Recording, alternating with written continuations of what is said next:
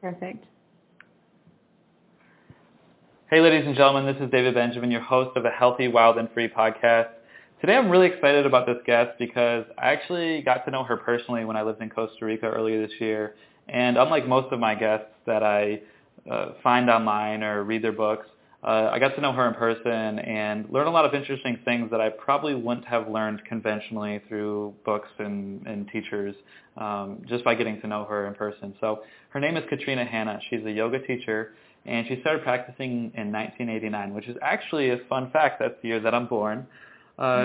She started after a car accident and began teaching yoga 17 years ago. Her background is in elementary education, and she transitioned into teaching yoga to children when she relocated to Santa Barbara, California in 2002. She received funding from the Ballum Foundation to start the Child's Pose Project, which is a project to teach children yoga in educational settings. And I'm excited to talk to her about that because not many people are doing that I've heard of, at least in the Midwest at all. So that'll be cool to talk about. And she studied with many yoga masters, including Eric Schiffman, Rod Stryker, Judith Lasater, Patricia Hansen, and pretty much everyone else awesome in the yoga world. She studied Ayurveda with Robert Savoda. And in this podcast, we're going to discuss the 3 doshas, as well as why she doesn't recommend Bikram yoga for very specific reasons. So be sure to listen when she talks about that. Katrina, how are you doing today? I'm very well, David. Thank you for inviting me. I'm so glad you're here and really excited about this and really just excited for you to share all your wisdom with the audience.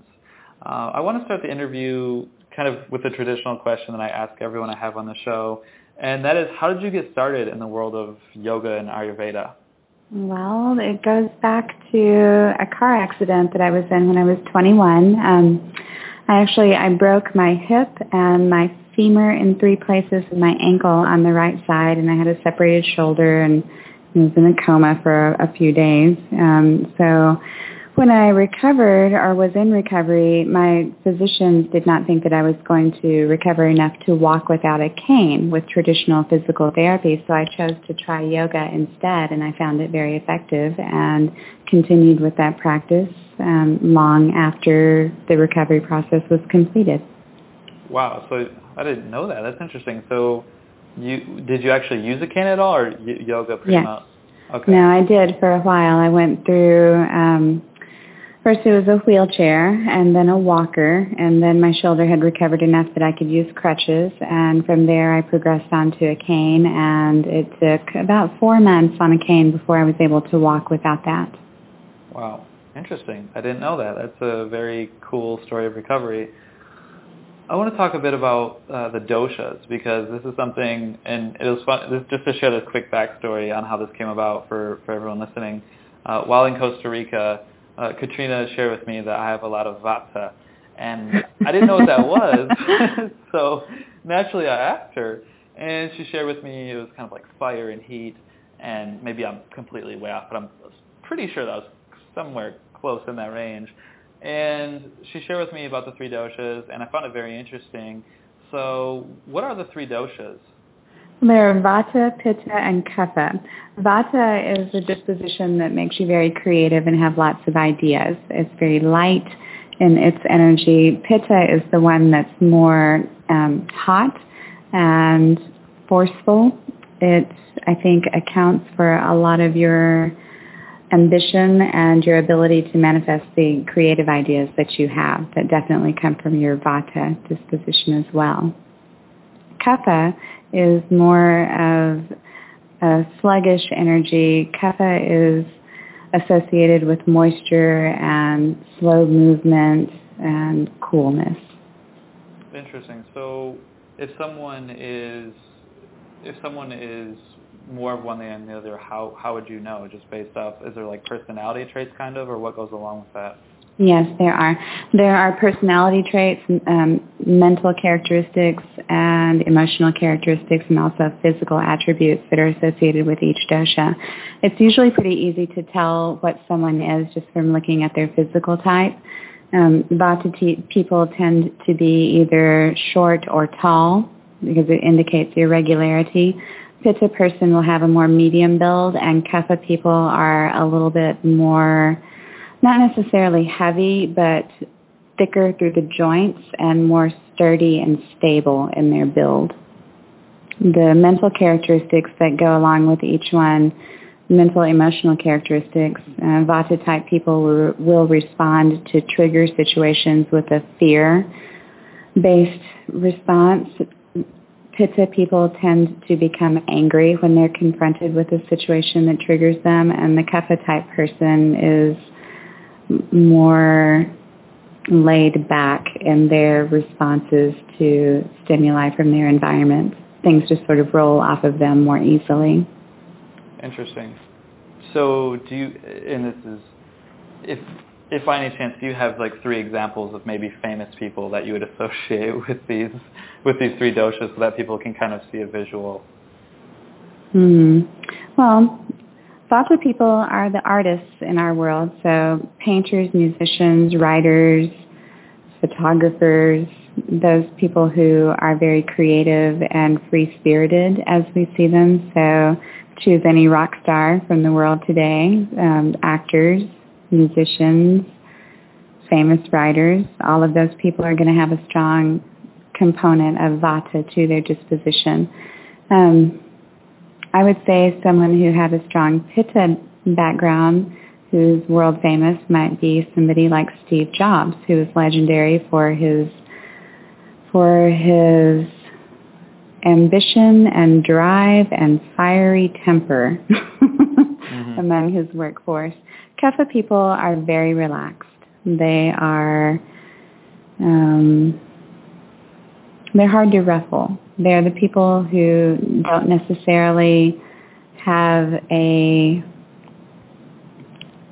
role as the leader in an organization, but they definitely can keep things on track.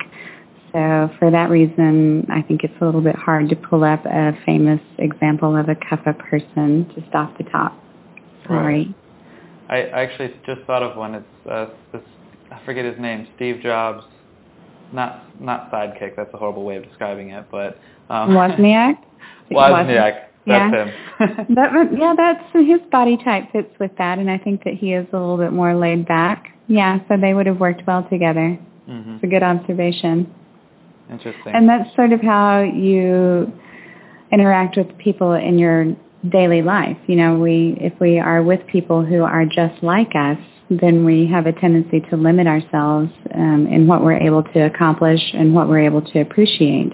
If you surround yourself with people who complement and balance you, you're much more likely to be able to achieve goals and hopes and dreams and wishes more easily when all of the energies are working together. Interesting. I definitely want to talk about that a bit more, but first I have a question around the 3 doshas. So do we have each of the 3 doshas within us and we just kind of have different ratios of each, or are we kind of more associated with one dosha? Both of those things I think are accurate in their description. Everyone is born with all 3 doshas present in them. A dosha is sort of like a fingerprint. So everyone has all 3 of these elements, but they are different ratios in each person. So whichever one is dominant for you will be you will display, I think about 2/3 of the characteristics will be weighted toward 1 or 2 doshas, and then the 3rd dosha will have very few characteristics for each person. So the word itself, loosely translated from Sanskrit, means mistake. So whichever one is the most dominant is the one that's the most prevalent and out of balance is the one that needs to be pacified the most so the other 2 have a chance to express properly. Hardly anyone is evenly balanced across all 3 doshas, just naturally. But you do have all 3 of them. Interesting. Okay, so how is yoga and Ayurveda, are there practices within yoga and Ayurveda that help to balance those 3 then? Yes. All of yoga and Ayurveda is used for those purposes. Yoga and Ayurveda are sister sciences in the Indian traditions. Yoga has been the tool that was handed down to us to help us to get the fluctuations of the mind under control. So, you're able to respond to situations in your everyday life from a place that's more balanced and even as opposed to being reactive. The Ayurveda Vidya is used more to address the fluctuations in the body. And what we were just talking about with everyone having, that mixture of doshas in their makeup, Vata, Pitta, and Kapha, you're born with something that is permanent that you cannot change, and that's called Prakriti. The conditions that you find yourself in throughout the course of your life, things like where you're living, the people that you live with, the kind of work that you're doing, the foods that you're eating, the weather around you, all of those things influence the part of you that's constantly changing, which Ayurveda refers to as Vrikriti. So you use your yoga practice and your lifestyle as a way to help balance out anything that might be flaring up. So, for instance, when we're here in Tamarindo and it's very hot, you would maybe do a more cooling practice that involved more back bends, and you might eat foods that were more cooling to the system, things like yogurt and cheeses, and limit the hot, spicy things like chili peppers and garlic and onions and things like that. They would take you more out of balance in the direction of Pitta. I have a huge smile on my face right now because my doshas are way imbalanced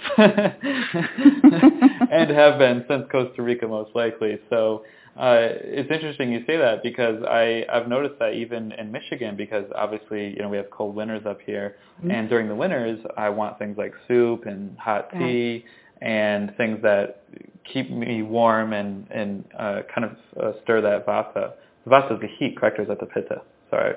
Pitta is the one that's heat. The one that you're feeling the need for the soups and sort of things that we consider comfort foods or nurturing foods, one-pot meals, soups and stews, casseroles, things that are all cooked together. Those are really good for people with a vata dosha. Vata people have a low digestive fire, so they can eat and eat and eat and eat and eat and eat and eat and eat some more without gaining a tremendous amount of weight. Because the digestive fire is low, it does not fully absorb all of the nutrients into the tissues. So a lot of the nutrients that come from that food are excreted. So the tissues always feel a little bit hungry for the vata person. It's very common for a vata person to be planning the next meal before they finish the one that they're having. So does that resonate for you? Not really, actually, but I do love to eat, and I do that. The first 80% of what you talked about definitely resonates, but I'm usually pretty focused on the meal that I'm eating because I grew up in a large family, so you eat fast, and I'm still working on that too. Well, that's fear-based. That's a fear-based need to have enough to consume. So that, again, goes back to vata. Yeah. And what you said about 80% of it resonating, that's very much in line with the balance of the doshas in your system. So you'll have about 70 to 80% of your characteristics that are weighted toward one, and the rest of the characteristics will be spread across the remaining two. So to identify with something 100% is very rare. As we talked about just a second ago, it's rare to find a person who is evenly balanced between vata, pitta, and kapha. It's even more rare to find an individual who is one dosha only. Like there are hardly any people who are purely vata or purely pitta or purely kapha. And then there are different levels of imbalance. My teacher says that there are 3 levels. The first one is provoked, where conditions around you are set in such a way that it would be easy for one or the other of one of the doshas to go out of balance. When you move beyond provoked, you get to the stage that is disturbed. So disturbed means that you might actually start to manifest some characteristics in your physical body, some disturbance like dry skin. If you're a vata person, if you're getting a little too airy and light and dried out, the skin will start to dry, and that will manifest in your body. Deranged is the last level, and that's where we try to stay away from. Can you talk a bit about that more? Deranged is a deeply entrenched imbalance within the system. So there are two different approaches for something that gets that deeply entrenched. Always the first course of treatment in Ayurveda is to remove the cause if you can. That's not always possible. So if the system is weakened, you begin with strengthening the system and then removing some of the causes and mitigating effects. If the system is strong, you can just start with removing the, treating the symptoms. Right, okay. And the effects. Interesting. So, and to bring it back to the balancing the doshas real quick, because this is interesting. Like I said, in Costa Rica, I was, in Michigan, eating hot foods during the winter time when it's cold out. But then in Costa Rica, for some reason, even though it's 95, 97 degrees every single day, I was still craving hot sauce and hot peppers and things like that. So, and then to bring up another example of that, I know people that kind of crave the cold and just love the cold weather, and I don't at all. I love heat. I love warm weather. I love warm, hot food. I just crave heat. I love saunas, all this kind of stuff. So, you crave the things that take you more out of balance. Interesting. So because that dosha is strong and it wants to be stronger, so it makes you want more of the things that strengthen it. Interesting. So it's strengthening the one dosha, but it's causing an imbalance at the expense of the other two, yes. Interesting. So it's not really strengthening overall, it's just a facade. It's strengthening the dosha, it's weakening the other two, therefore taking your system more out of balance. And your goal is to try to get them all three even. All three even? Mm-hmm. Oh boy, that sounds tricky. It's hard work.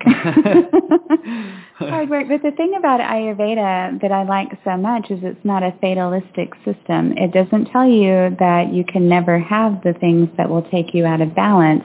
It explains to you how those things are likely to manifest, what to expect, and what you can do to mitigate those responses and get yourself back on track. Right. So what would an example of that be for someone to kind of mitigate that and get back on track? If they were in a situation where they're in the heat and they're craving things like hot sauces and spicy foods, is that what you're asking? Yeah, that'd be great. Okay. So in that case, I would recommend that that person spend time around water, whether it's the ocean or a pool or something like a river or a lake.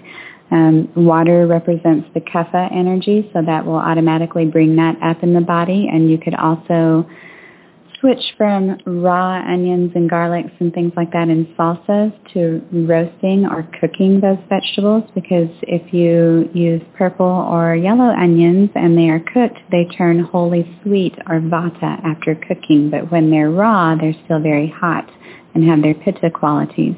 So it's not that you cannot have those things, but you need to change their preparation. You could also increase your consumption of things like yogurt and cheeses and frozen treats, like fruit pops, something like smoothies. Mm-hmm. Frozen smoothies would be a very good idea. Mm-hmm. Maybe with a yogurt base or a milk or almond milk or something like that. Mm-hmm. So you just create the balancing... Mm-hmm. So you look for the balancing foods, vata or pitta or kapha pacifying diet, and those things are easy to find. You also treat it with your lifestyle. So the kind of yoga that you're doing would also have an impact. So if it's really, really super hot, you're not going to want to do a lot of sun salutations in a room that's heated to 95 or 105 degrees or something like that. It will take you way, way out of balance. You would seek a practice that's more restorative, possibly more focused toward back bends to increase the vata and decrease the pitta. Okay. Just to go back to balancing the doshas real quick. For someone that kind of craves cold weather, cold foods, they don't like hot foods, they don't like garlic, hot sauce, anything hot really.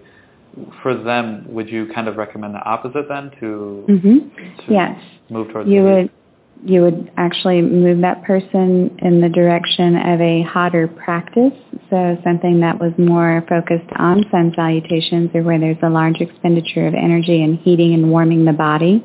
Those characteristics that you're describing, the craving cold and enjoying those things, that's kapha. So it's sluggish and it likes to be still. So you get that moving to counteract, to counterbalance that tendency to settle. Right. To settle and be still. Interesting.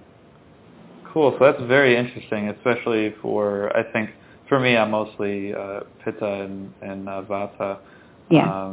And for me, it's good for me and people like me to hear those things because I can focus more on cooling foods and taking colder showers, which actually is something I'm doing now, to kind of balance the energy in those doshas. So that's, I think, very valuable information.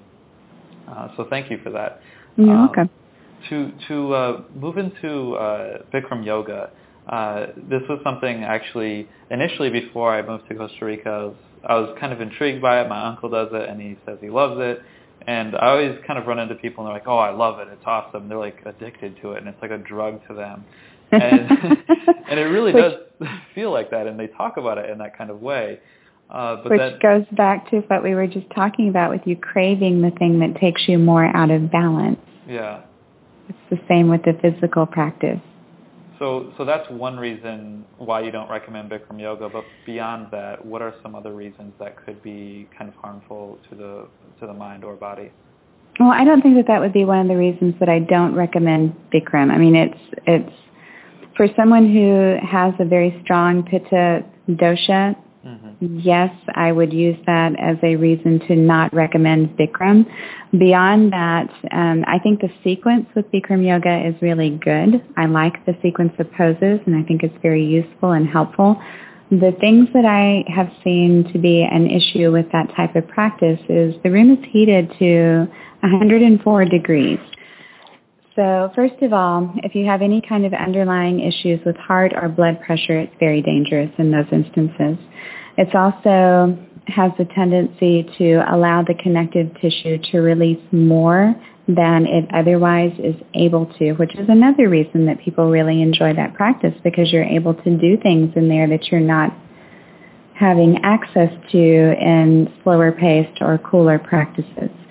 The reason that is maybe not as desirable as you might think is the connective tissue has set points for a reason. It holds you in your skeleton in a position where your particular body is safe. Everyone has the same ligaments, tendons, muscles, bones, all of that business is the same, but you've all been through different experiences that cause constrictions in some places and maybe hyperextension in others. So it's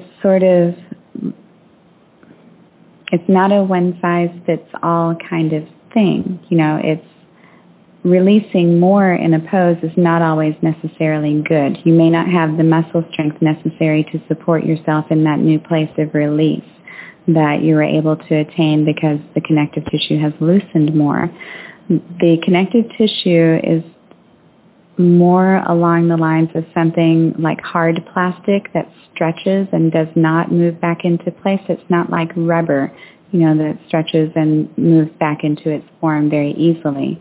Once it's stretched, it's just there, and that's what you have to work with for the rest of your life until we get to the point where we can 3D print you a new knee. You're stuck with the one that you've got.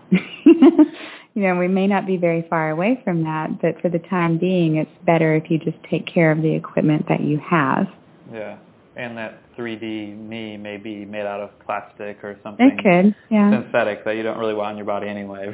It totally is possible, but they're doing really amazing things. They're printing craniums and ears and livers that function, it's not far off, I think. Yeah. There can be some very interesting things that come from that for sure. Definitely. So that's very informative and definitely valuable for someone like me, especially to kind of, like you said, focus more on restorative yoga and the cooling side of things. And I think you made a great point there too, because a lot of times in yoga, and I've interviewed a few yoga teachers on the podcast, and read a few books, and from my understanding, when you're trying to force something or push something, that's when injury can occur, and it's just not. It becomes not desirable. Yeah, it's not desirable. It becomes regretful, painful, not enjoyable, and it doesn't really restore you like yoga should and balance the doshas. So that's a great point and very, very useful.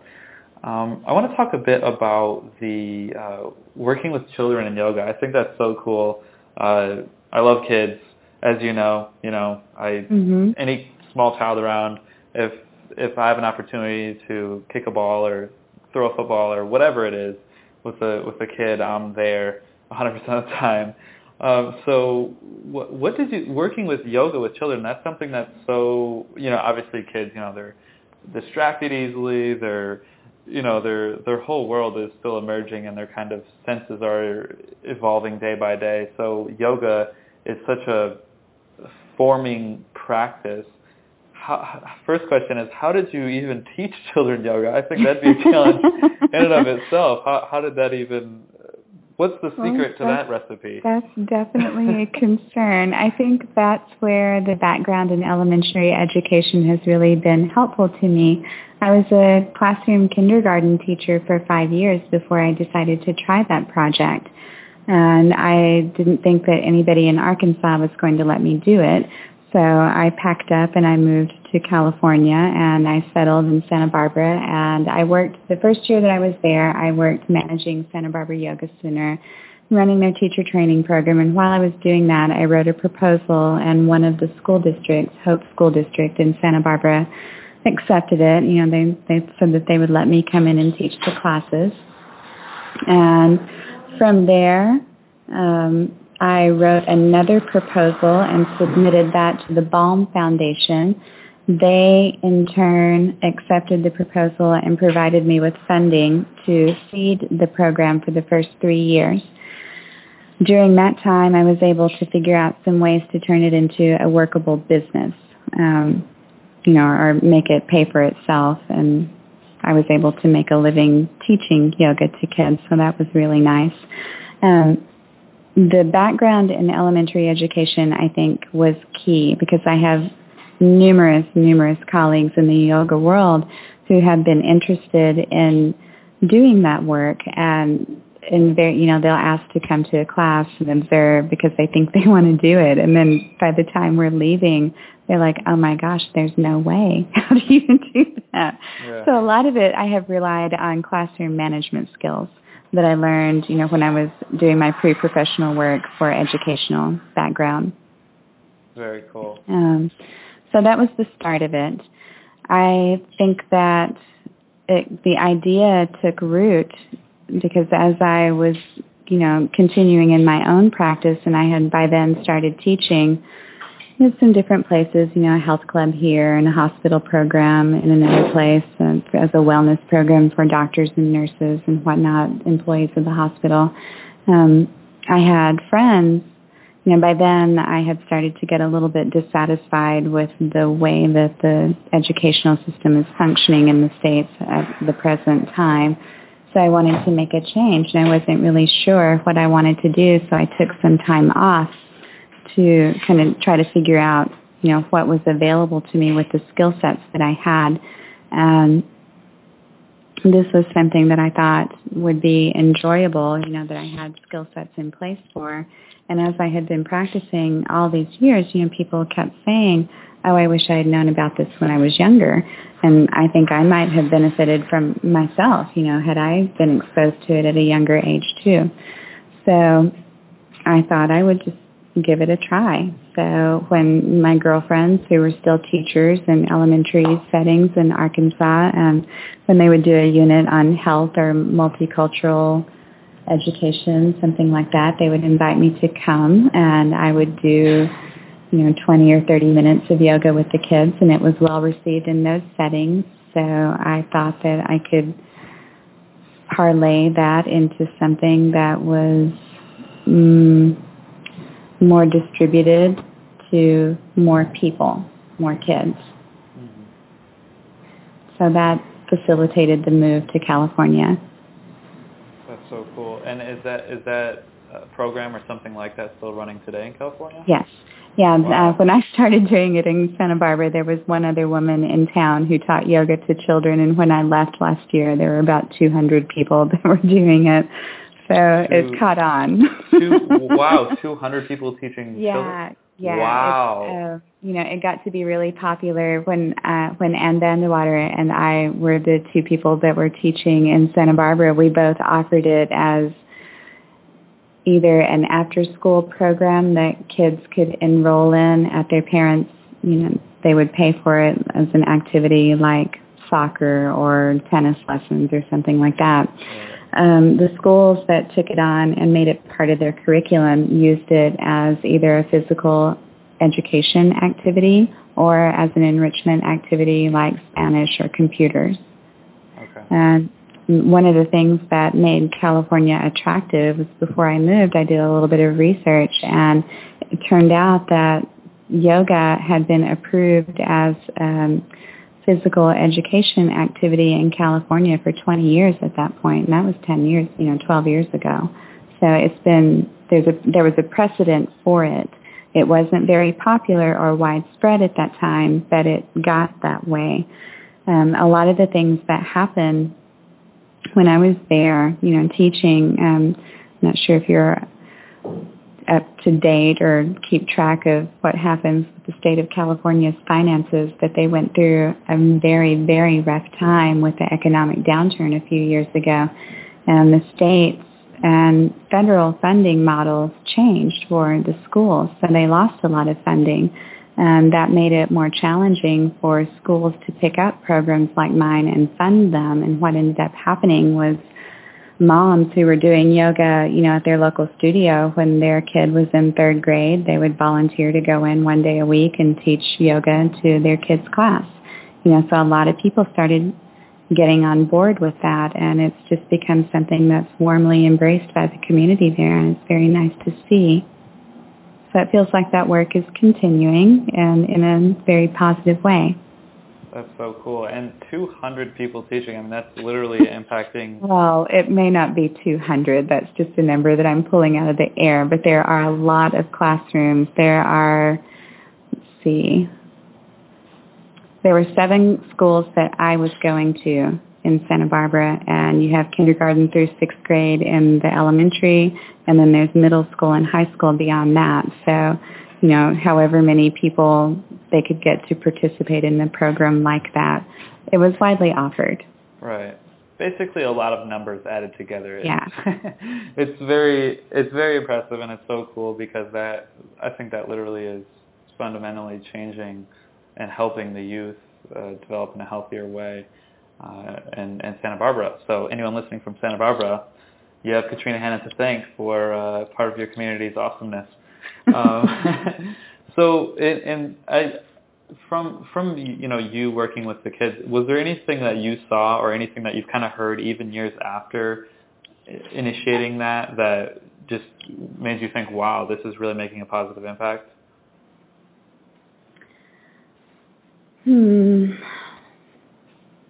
When I first started the program, I had one of my schools, the teachers that were involved in that program, they had their students to write thank you notes to myself and to the people at the Baum Foundation who had funded us. And some of the things that those children wrote were so insightful and so encouraging. And I still have students to this day, who I had in a yoga class 5 or 10 years ago. And they come to me now and they're grown up, and they talk about the ways that it impacted them. And something specific, if you're looking for a specific example, I did some private lessons with a group of, I think they were 12-year-old boys that were surfers, and they were on a competitive surfing circuit, and their parents enrolled them in these private sessions so that they could help to, facilitate their surfing skills and keep them free of injury, help them to be able to develop focus and concentration. One of the boys who was doing that particular class with me also had a lot of issues with ADHD, and he had been medicated for many, many years.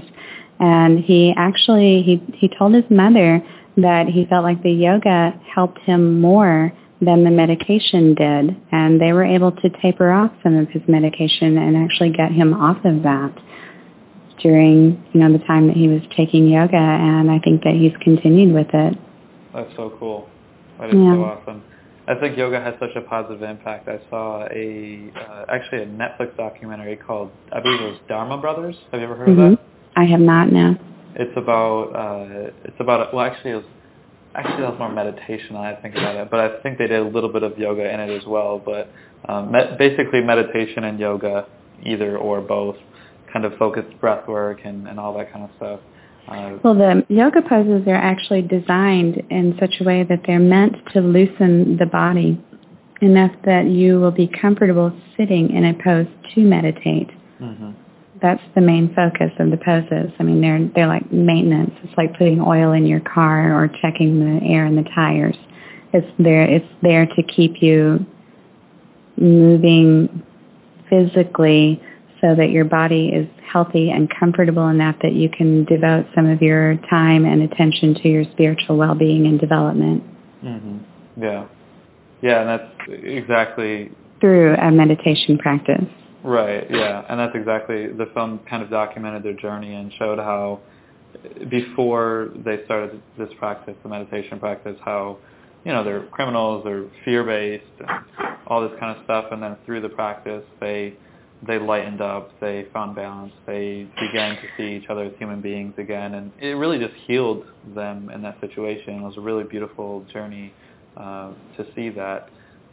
So working with kids at a young age and instilling that, I think, it has a lot of potential, yeah. And traditional yoga, when it's presented in the Ashtanga form and not the Ashtanga that has gotten popular in the States in the last few years that's focused on solely a physical practice. In a traditional sense, eight-limbed or Ashtanga yoga is used to refer to first and second, these two branches called yama and niyama. And those two words mean control and observance.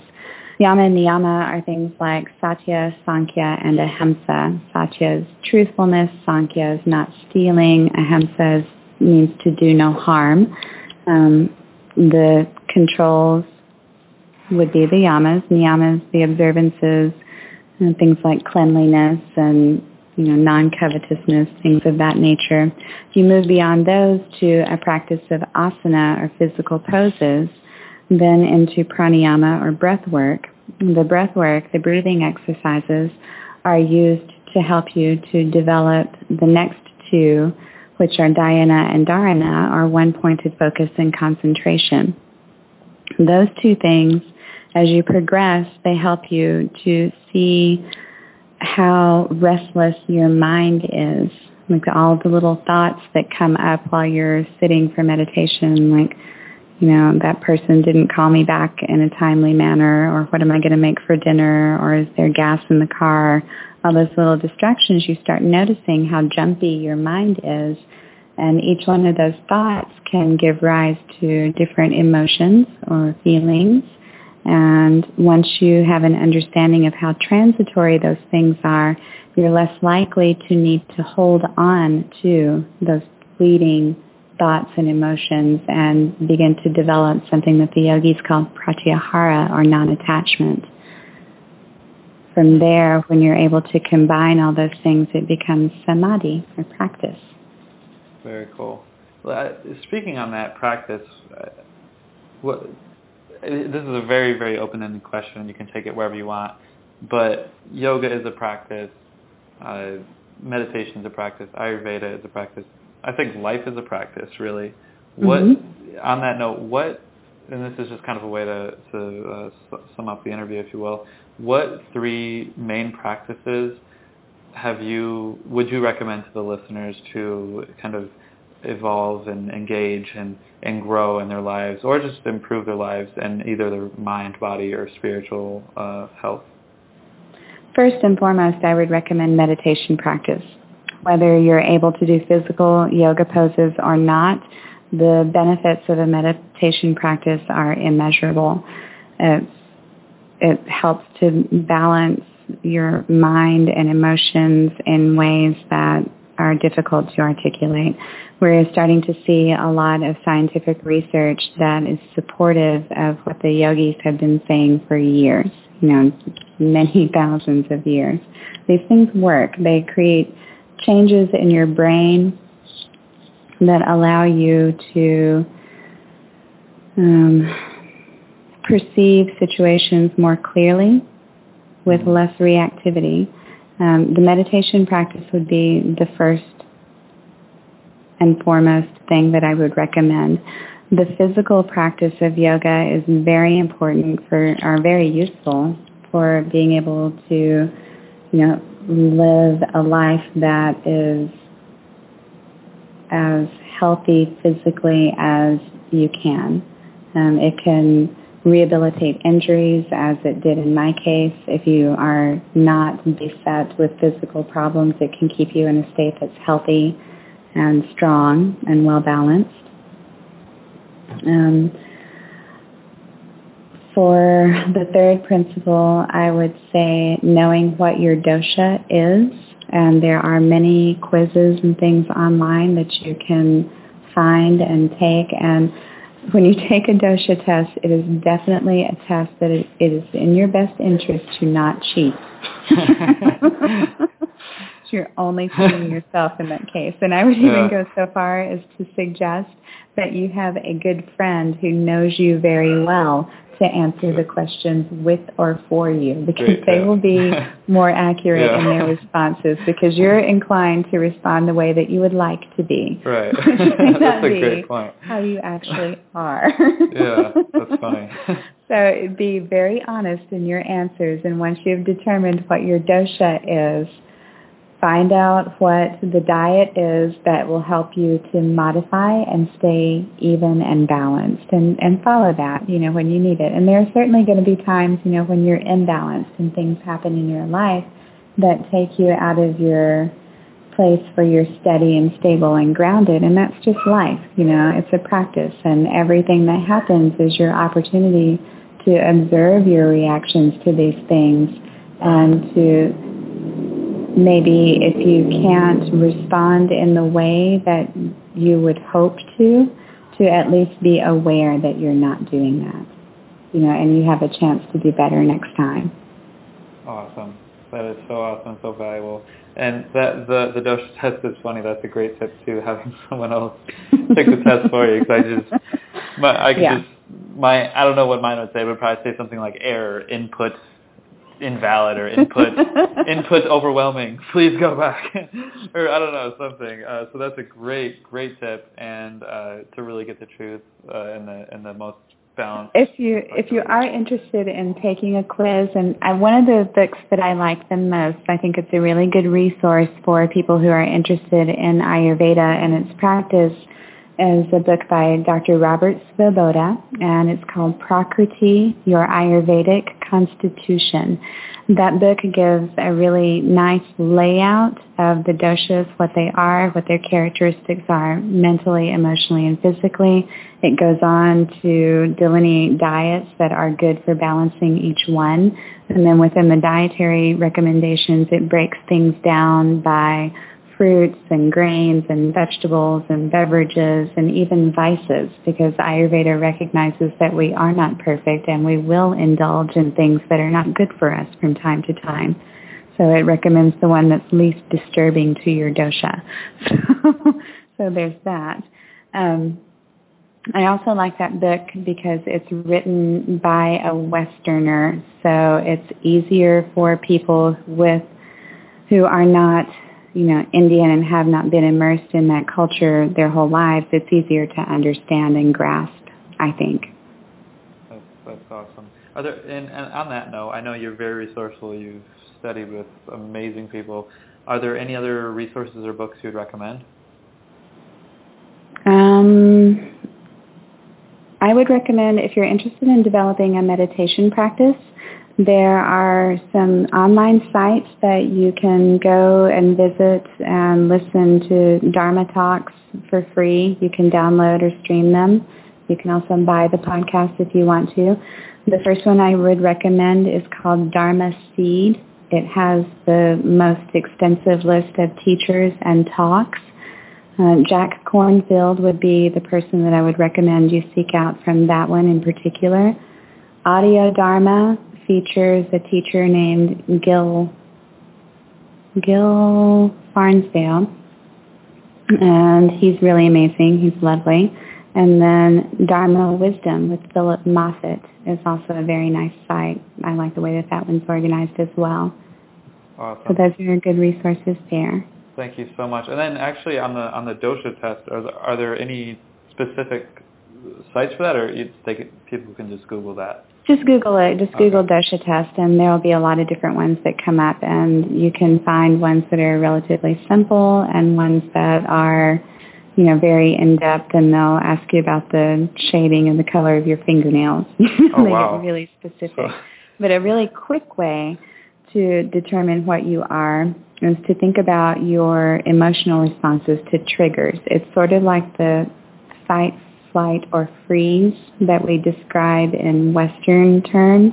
Mm-hmm. So the fight is pitta, the freeze is vata, freeze is kapha, and flee or run away, the battle cry of vata. So, interesting. Yeah. Robert says that the three dosha types will get up in the morning. Vata will come outside and look around and see this vast, beautiful space of inspiration with flowers and birds and trees, and they want to go get some chai and go sit down and write some poetry. And then the pitta person will come outside and look and see that there are some weeds that need to be pulled in the flower bed, and someone needs to wash the car, and if someone could pick up the newspaper out the driveway, that would be good. And then they'll jump in the car, zip off to the office, and start telling people what to do there. The kapha person will come outside and see that these two have things well in hand and go back in for his morning nap. So that's a thumbnail sketch. It sounds like kapha's where it's at then. It does, doesn't it? Wow.